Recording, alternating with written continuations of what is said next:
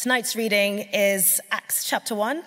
In my former book, Theophilus, I wrote about all that Jesus began to do and to teach until the day he was taken up to heaven, after giving instructions through the Holy Spirit to the apostles he had chosen. After his suffering, he presented himself to them and gave many convincing proofs that he was alive. He appeared to them over a period of 40 days and spoke about the kingdom of God.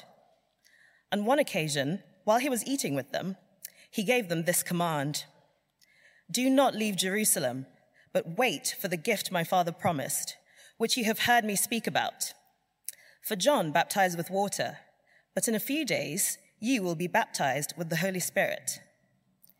Then they gathered around him and asked him, "Lord, are you at this time going to restore the kingdom to Israel?" He said to them, "It is not for you to know the times or dates the Father has set by his own authority, but you will receive power when the Holy Spirit comes on you, and you will be my witnesses in Jerusalem and in all Judea and Samaria and to the ends of the earth." After he said this, he was taken up before their very eyes, and a cloud hid him from their sight. They were looking intently up into the sky as he was going, when suddenly 2 men dressed in white stood beside them. "Men of Galilee," they said, "why do you stand here looking into the sky? This same Jesus, who has been taken from you into heaven, will come back in the same way you have seen him go into heaven." Then the apostles returned to Jerusalem from the hill called the Mount of Olives, a Sabbath day's walk from the city. When they arrived, they went upstairs to the room they were staying. Those present were Peter, John, James and Andrew, Philip and Thomas, Bartholomew and Matthew, James, son of Alphaeus, and Simon the Zealot, and Judas, son of James. They all joined together constantly in prayer, along with the women and Mary, the mother of Jesus, and with his brothers. In those days, Peter stood up among the believers, a group numbering about 120, and said, "Brothers and sisters, the scripture had to be fulfilled in which the Holy Spirit spoke long ago through David concerning Judas, who served as a guide for those who arrested Jesus. He was one of our number and shared in our ministry. With the payment he received for his wickedness, Judas bought a field. There he fell headlong. His body burst open and all his intestines spilled out. Everyone in Jerusalem heard about this, so they called that field in their language Akeldama, that is, field of blood. For, said Peter, it is written in the book of Psalms, 'May his place be deserted, let there be no one to dwell in it,' and 'May another take his place of leadership.' Therefore, it is necessary to choose one of the men who have been with us the whole time the Lord Jesus was living among us, beginning from John's baptism to the time when Jesus was taken up from us. For one of these must become a witness with us of his resurrection." So they nominated 2 men, Joseph, called Barsabbas, also known as Justus, and Matthias. Then they prayed, "Lord, you know everyone's heart. Show us which of these 2 you have chosen to take over this apostolic ministry, which Judas left to go where he belongs." Then they cast lots, and the lot fell to Matthias. So he was added to the 11 apostles. This is God's word. My name's Phil. I'm the Associate Minister here. It's lovely to have you with us tonight. Let's pray, and then we'll look at this passage together. Father God, we pray that whether we're familiar with these things or new to them, that you would help us to see more of the truth about you, that we might have confidence that there is forgiveness and life, even for us. Amen. Look, let me say at the outset that the main application of this second half of Acts 1 is not that future kings should be chosen by lot rather than primogeniture. It is not that kind of sermon. It's not that kind of passage. Okay, we're not going to be doing that tonight. The relevance of this passage, we had the whole of Acts 1 read, but we're just looking at the second half, having looked at the first 8 verses last week. The relevance is this. It teaches us that you and I can trust the Bible. The theme is the apostles. The Greek word apostles, it just means sent ones. And the theme of the passage is all about the appointment of this 12th apostle. The the apostles are the authorized witnesses who'll lead the Jesus movement as it moves out from Jerusalem to the ends of the earth. That's the theme. But the relevance of the section, why it matters to you and me, is what we learn about the reliability of God's word, the Bible. And you and I are going to learn we can trust today the things that God promises to us because we can trust what the Bible says about Jesus. We can trust the stuff that is promised about our future because we can have certainty about what the Bible says about Jesus' past. Now, here's why this matters, whether you've been a Christian for decades or you're still just looking into these things. At the heart of Christianity is the promise that because of what Jesus did, in particular in dying and rising again, because of what Jesus did in the past, you and I have the certain promise of forgiveness and eternal life now. That's the heart of Christianity. Because of what Jesus did at a historical time in the past, you and I can have certainty about God's promise that there is forgiveness and everlasting life for us in the future. It's like this. Imagine a wealthy benefactor says, on your 30th birthday, I'm going to give you access to a trust fund in your name, which is now worth £20 million. That's nice. That'd be very nice indeed. How can I be sure? Well, 20 years ago, I invested £50 in your name in Google, Apple, and natural gas, and 20 million is what it's going to be worth very, very soon. Now, how confident do you feel about this conversation that somebody emails you about from a Nigerian bank account? You think, ooh, I've seen these scams before. Until I've actually seen details of this trust fund. Once I've seen details of, this money was invested in the past, this trust has been set up in the past, then I'll believe your promise about what's going to happen in the future. But I need to see evidence that this money's actually been invested in the past, that this trust exists before I get excited about what you're telling me is going to happen for my future. And when we are certain about what Jesus has done in the past, then we'll be confident and excited about what he's promised for the future. And it's the gospel accounts, it's the Bible that gives us that certainty. So what is at stake is whether I'm going to live a life where frequently I am crushed and overwhelmed by shame and guilt and feeling of worthlessness, or a life confident that God loves me and accepts me and I'm forgiven. Whether I live a life with the fear of death hanging over me like a dark cloud, or whether I live confident that there is an eternal, unbreakable future for me because Jesus rose again. You'll only live the confident, joyful, world-changing life that God longs that we would live if you believe what Jesus said and did.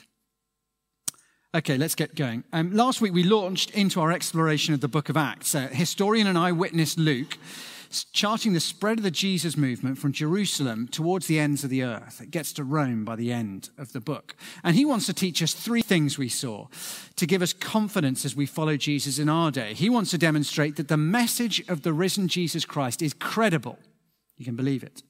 It's healthy for society. Look at the culture it creates. And it spreads in difficult, less than ideal circumstances. So don't panic if things seem difficult in our day. And tonight it's really the credibility that's the focus. As we see, the message of Jesus is credible because it's grounded in the reliable testimony of these eyewitness apostles. Now, Ephesians 2:20 describes the apostles as the foundation of God's people. We had the whole of Acts 1 read because back in Acts 1 verse 8, as we saw last week, Jesus said, "You will receive power when the Holy Spirit comes on you, and you will be my witnesses in Jerusalem, in Judea and Samaria, and to the ends of the earth." So Jesus ascends to heaven, but he promises, I will send my Holy Spirit to give you 12 apostles the power to go out and to take the message of Jesus to the ends of the world. Okay, just 2 points. Firstly, you can trust God's promises for the future, and you can trust God's testimony about Jesus in the past. You can trust God's promises for the future. Verse 12, Then the apostles returned to Jerusalem from the hill called the Mount of Olives, a Sabbath day's walk from the city. When they arrived, they went upstairs to the room where they were staying. Those present were Peter, John, James and Andrew, Philip and Thomas, Bartholomew and Matthew, James, son of Alphaeus, and Simon the Zealot, and Judas, son of James. They all joined together constantly in prayer along with the women and Mary, the mother of Jesus, and with his brothers.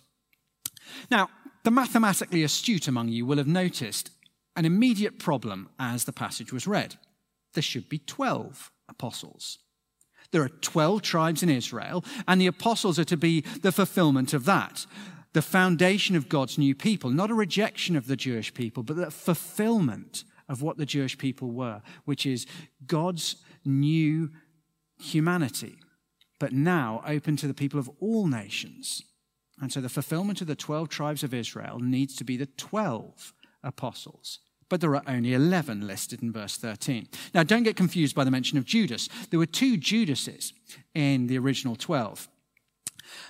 For understandable reasons, the Judas here is called Thaddeus in some of the other lists. If you talk to teachers from some of the schools around, you hear that shortly after September the 11th, a number of children who had been called Osama had their names changed. You do, if that's your name. You're like, okay, I'm going to change that name. If your name's Judas and you're an apostle, you're probably going to change it. So that's why there's a Judas here, but in some of the other lists you'll see it's Thaddeus. But that's not the Judas Iscariot. Now the issue is just a little bit bigger than, hang on, there's 11 of us and there need to be 12. Because the whole Judas Iscariot, Judas the traitor business, well, it does rather call into question God's trustworthiness. I mean, you can imagine the discussion. Peter's kind of the leader. Look, Peter, it's all very well and it's rather nice. Jesus saying, you will be my witnesses and you're going to take the kingdom of Jesus to the ends of the earth. But yeah, it doesn't bode well for the rest of the plan if one of the 12 key leaders he chose turns out to be the man who betrayed him to death. I mean, how are we supposed to trust him for all the other stuff? Well, look at how Peter answers.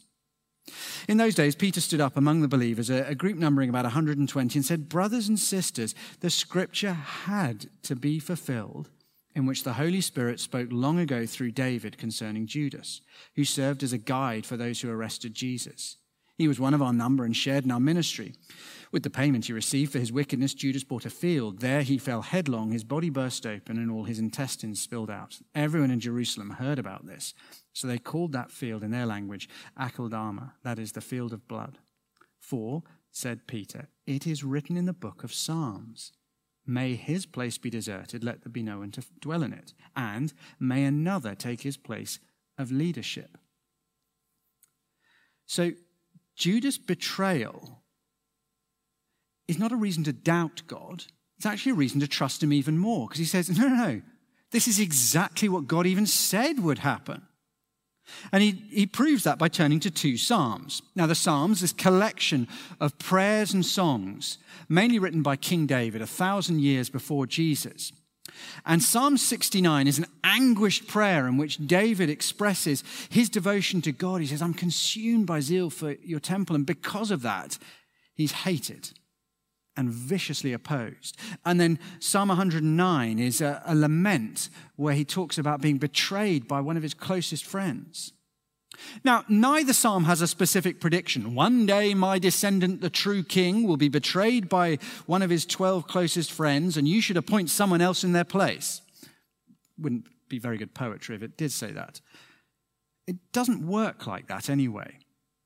Rather, what happens is after Jesus' resurrection, as he teaches them how to understand the Old Testament, he shows them that the Old Testament, in particular the Psalms, there is this pattern that appears throughout, that the anointed King David is opposed, betrayed, and attacked. And he trusts God to judge his enemies and to raise up leaders for his people. And they begin to understand that David's life was a pattern, or to use the theological term, a type of the true king, great David's greater son, the Messiah Jesus. And so they realized, oh, look, what Judas does is exactly what we should have expected would happen.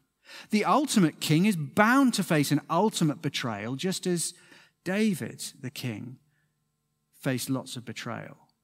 And this betrayer needs to be replaced. So what? Well, as Peter points out, when Judas betrayed Jesus, it wasn't some unexpected turn of events that threw God's whole plan and God's, oh gosh, what do I do now?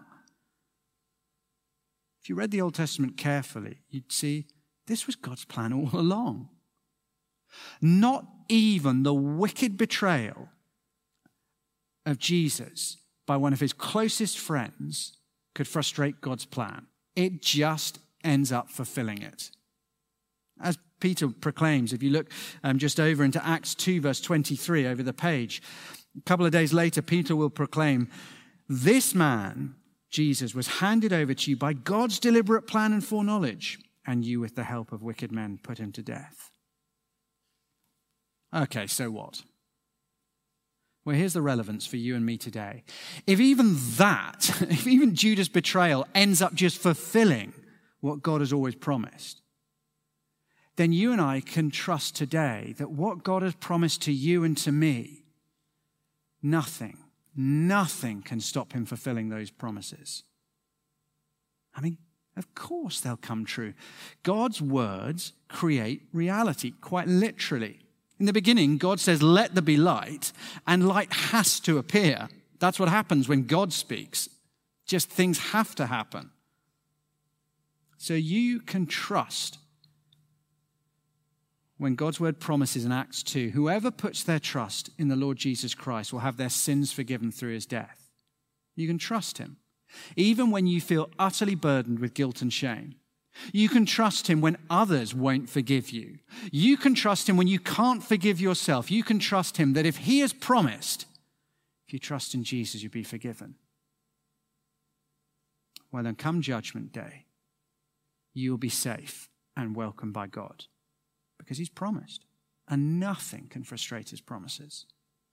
You can trust him when he promises, as Jesus does in Matthew 28, I will be with you always. Even when he feels very distant, even when our lives are chaotic and messy and dark and hopeless, you can trust. If he's promised, then wherever I am, he will be with me. You can trust him when he promises in John 11, I am the resurrection and the life. The one who believes in me will live, even though they die. If God promises, and nothing can frustrate his promises, then it will happen. Which is great, but it does all kind of assume that Jesus actually did and said what we're claiming. And how can we be sure about that? And that's what the second section of this passage looks at. You can trust God's testimony about Jesus. So the focus now shifts from what God said in the Old Testament to what will soon be written in the New Testament, and especially in the gospel accounts. Let's see how we get there. So verse 21, therefore it was necessary to choose one of the men who has been with us the whole time, the Lord Jesus was living among us, beginning from John's baptism to the time when Jesus was taken up from us. For one of us must become a witness with us of his resurrection. So they nominated two men, Joseph, called Barsabbas, also known as Justus, and Matthias. Then they prayed, Lord, you know everyone's heart. Show us which of these two you've chosen to take over this apostolic ministry, which Judas left to go to where he belongs. Then they cast lots, and the lot fell to Matthias, and he was added to the 11 apostles. So a replacement for Judas is to be chosen to be the 12th apostle. Three key things: seen, selected, and set down. The replacement must have seen what happened. They must be selected by Jesus. And what they saw is then set down in writing for us. So firstly, seen. The key criterion is that the apostle must have seen what Jesus did when he was on earth, right from the start of his ministry in Galilee through to his resurrection. Now, as an aside, I hope you see that this means you can't have apostles today, not in the capital A sense. Now, some churches call pioneering leaders are apostles. And in one sense, that's all right, because apostle just literally means sent ones. But given that the way the New Testament uses it, which is almost always this particular foundational role of the eyewitnesses, who would be the authorized people to testify about what Jesus said and did. I don't think it's really a helpful thing to call leaders these days. But that's by the by in one sense. More importantly, I hope you can see the concern for truth, or for reality, perhaps a better word. Jesus wants to ensure that there are authoritative witnesses to the things he said and the things he did. The 12 apostles need to be eyewitnesses. 12 random strangers won't do. I tell you what, you 12, you can be the 12 apostles. You up for it? What's the pay? Great. They've got to be eyewitnesses. Because he wants to ensure that the message that spreads is the true message of what he said and did. Now, in the modern West, we possibly shift a little uncomfortably in our seats at talk of truth in the religious realm, because too often we know that that's a power play. It's a mask for intolerance and fundamentalism and violence. And we think, look, okay, surely actually it's all right if I have my own views about Jesus. And lots of people do. Look online or study theology and you'll find there are dozens of different Jesuses out there. There's the socialist Jesus, whose message was really that he'd come to overthrow the order and to give power and wealth into the hands of the poor and the marginalized. There's feminist Jesus, whose mission was to overthrow the patriarchy. There is love is all that matters Jesus, who taught it doesn't matter what you believe. The most important thing is that you love one another. There's even Alien Jesus, which I have to say there's a surprising/alarming number of books that have sold a very alarming number of copies that claim Jesus is an alien. And all the others, there are elements of what Jesus actually says in there, but this one, not so much. But what's the harm? Isn't the important thing that I have some kind of respect for Jesus? Well, imagine this. Imagine someone hacks your Instagram and TikTok accounts, or if you're over 40, your Facebook, Twitter, and LinkedIn. And they take over your accounts and they present themselves as you. So they interact with and message your family and your friends as if they're you. They give their hot takes on the news and share articles and memes and whatever, but they do so as if it's all coming from you. How would you feel about someone else effectively claiming to be you and misrepresenting the things you think and feel to others? Well, doesn't Jesus have the right to be known as he really is? Doesn't Jesus have the right to have people judge him on the basis of the things he actually said and actually did? Doesn't he have the right to ensure that the official records of his life are true? Well, as we see, there are 120 people he could have chosen from to be the eyewitnesses to the events. And so he has to select which one. He chose the other 11 in his earthly ministry, and now Matthias is chosen by lot. Proverbs 16:33 tells us, "The lot is cast into the lap, but its every decision is from the Lord." Now, after the Holy Spirit is poured out on the church, as we'll see in next week in Acts 2 at Pentecost, you never again hear about lots being used. Now, God has given us his Holy Spirit to enable us to prayerfully understand his word, the Bible, and take decisions. But here it happens by lot. So God selects the 12 apostles who will be empowered by the Spirit to spread the true message of Jesus. Now, of course, all of the apostles die eventually. But God has acted to ensure that 2,000 years later, you and I can be just as certain as the first century Christians about what Jesus said and did. Because the apostles then set down in writing what they'd witnessed. That's why Luke wrote Luke's gospel. He wasn't an apostle, but he collects their eyewitness accounts. I think we've got Luke 1. Many have undertaken to draw up an account of the things that have been fulfilled among us, just as they were handed down to us by those who from the first were eyewitnesses and servants of the word. And when the apostles start to be killed off by the authorities, it's interesting, they don't replace them. You see with James killed in Acts 12, they don't then dig out the other apostle who wasn't selected and say, you know what, it was a close second to Matthias, but now that James is being killed, Joseph, you're in. It doesn't happen like that. You don't always need to have 12 or even one. They're just needed at the start of the church. And their mission, their role as authoritative witnesses, it's fulfilled once the Bible accounts of Jesus are written down. And that's why, reflecting on this, the great church leader John Calvin says that Jesus ensured that we would have these accounts written in the Gospels so that the truth about Jesus should neither perish through forgetfulness, nor vanish through error, nor be corrupted by the audacity of men. In other words, to make sure you and I, a couple of thousand years later, could know the truth about Jesus. And for 2,000 years, the reliability of these gospel accounts, Matthew, Mark, Luke, and John, has been attacked.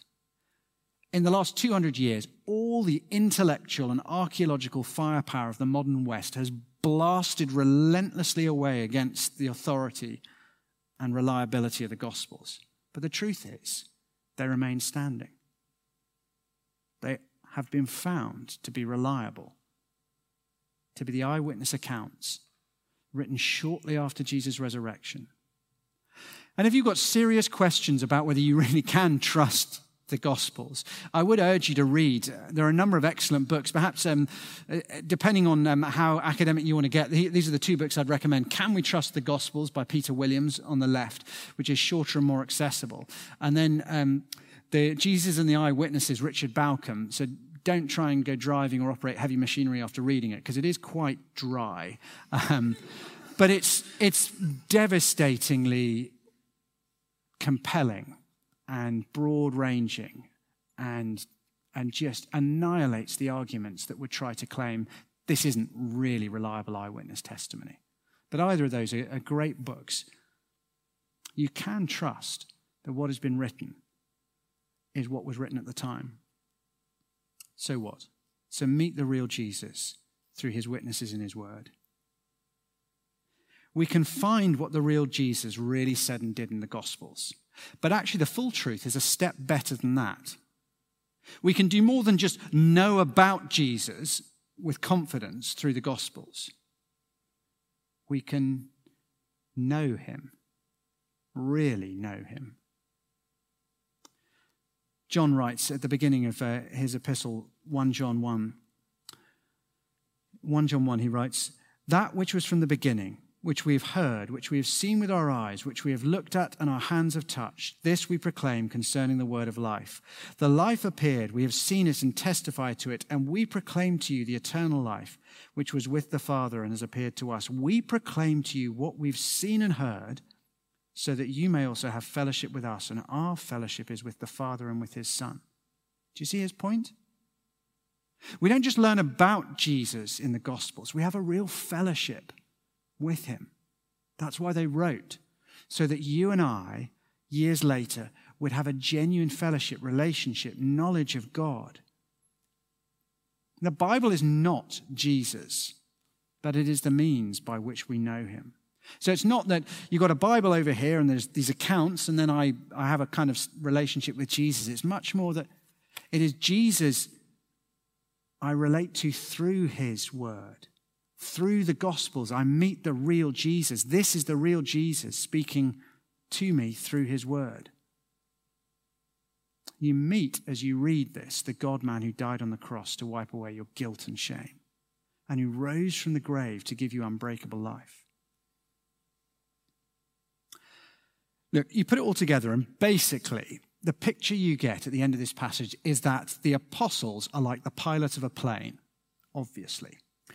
Now, if your dearly beloved family live on the other side of the world and you haven't seen them because of COVID for a number of years, what you need if you want to see your family is, A, to be able to afford the exorbitant airfares these days, but also you need a reliable pilot to fly the plane.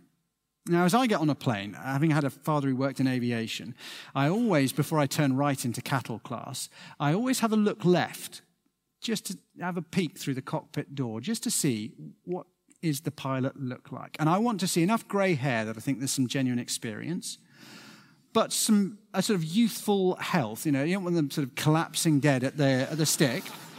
And I also want to see that they're ugly enough they're not going to be flirting with the cabin crew. So, as I said, you want an ugly George Clooney flying your plane, or I don't know what the female equivalent is, and I get in trouble if I say so, but that's the kind of thing you want. Now, you have no relationship with the pilot. But it's only if the pilot's reliable that you can have a relationship with the person you want to see, your mum, your dad, your brother, whoever. You need a reliable pilot to take you to them. And it's a bit like that with Jesus and the apostles. I mean, we don't give masses of attention to the individual apostles. I'd be surprised if most people could name more than 6 of them. But without them, we can't meet Jesus. Jesus is the key. It's Jesus who our souls need more than anything else in this world. It's Jesus who can forgive you your sins and give you eternal life. But he's no longer physically present on earth. And he authorized his apostles to be the pilots for the plane. In their accounts of Jesus Christ in the Gospels, we are brought into relationship with Jesus. So if you like, what we're meant to do in the light of this passage is trust the pilots and focus on Jesus. It'll get poignant tomorrow when I guess many here join an estimated 4 billion people tuning in to watch a funeral.